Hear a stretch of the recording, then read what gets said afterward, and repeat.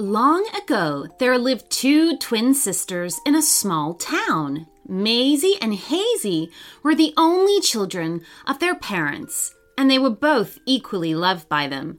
But as both of the sisters grew older, they eventually started hating each other. Despite having separate rooms of their own, they still never missed a chance to argue with one another.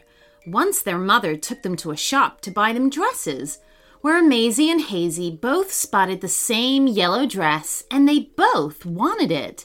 The girls started arguing and bickering with one another over the dress.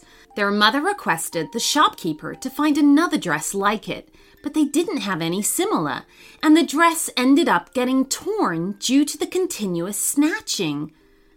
Maisie and Hazy never shared their clothes, toys, or anything with each other, and they even argued in school.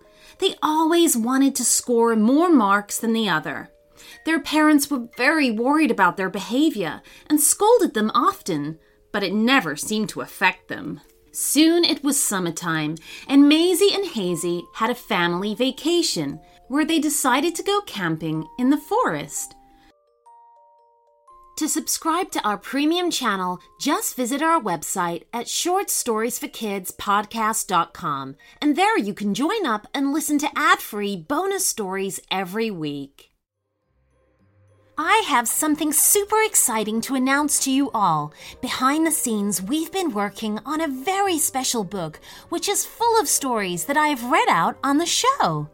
This paperback collection features 38 original stories written especially for the Short Stories for Kids podcast. From princesses exploring a castle to bullying aliens out to steal the moon, this book is packed with witty, entertaining tales to keep kids amused. There are pirates, skeletons, dinosaurs, mermaids, and much, much more.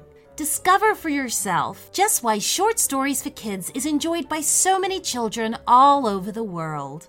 Available on Amazon, the link is in the show notes.